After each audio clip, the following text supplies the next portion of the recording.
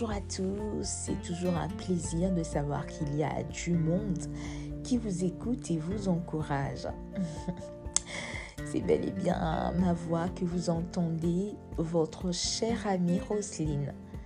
Bienvenue dans ce nouvel épisode et je vous souhaite déjà une bonne écoute. Le fait de m'être entretenu avec des milliers de personnes au fil des ans m'a fait comprendre que nous avons tous en commun un même désir.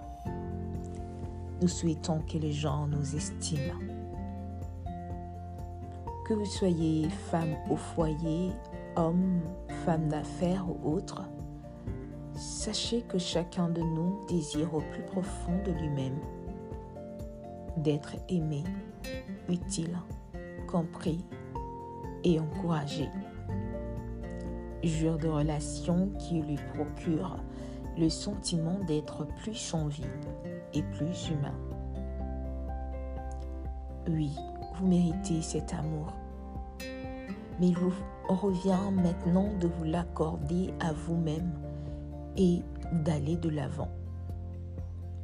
Cessez d'attendre que votre mari vous dise « je t'estime », que vos enfants vous disent que vous êtes une mère formidable, un père formidable, qu'un homme vienne pour vous épouser ou que votre meilleur ami vous assure que vous êtes une perle rare ou un homme dont rêvent toutes les femmes. Regardez en vous-même. L'amour commence par soi-même. Inutile de gaspiller une seule seconde de plus à vous concentrer sur un passé privé d'une affirmation que vous auriez dû recevoir de vos parents. Lorsque vous faites un devoir, toute votre vie, d'apprendre de plus en plus à vous aimer et à aimer les autres sans rien entendre en retour, il n'y a jamais de dernier chapitre, car l'histoire se poursuit.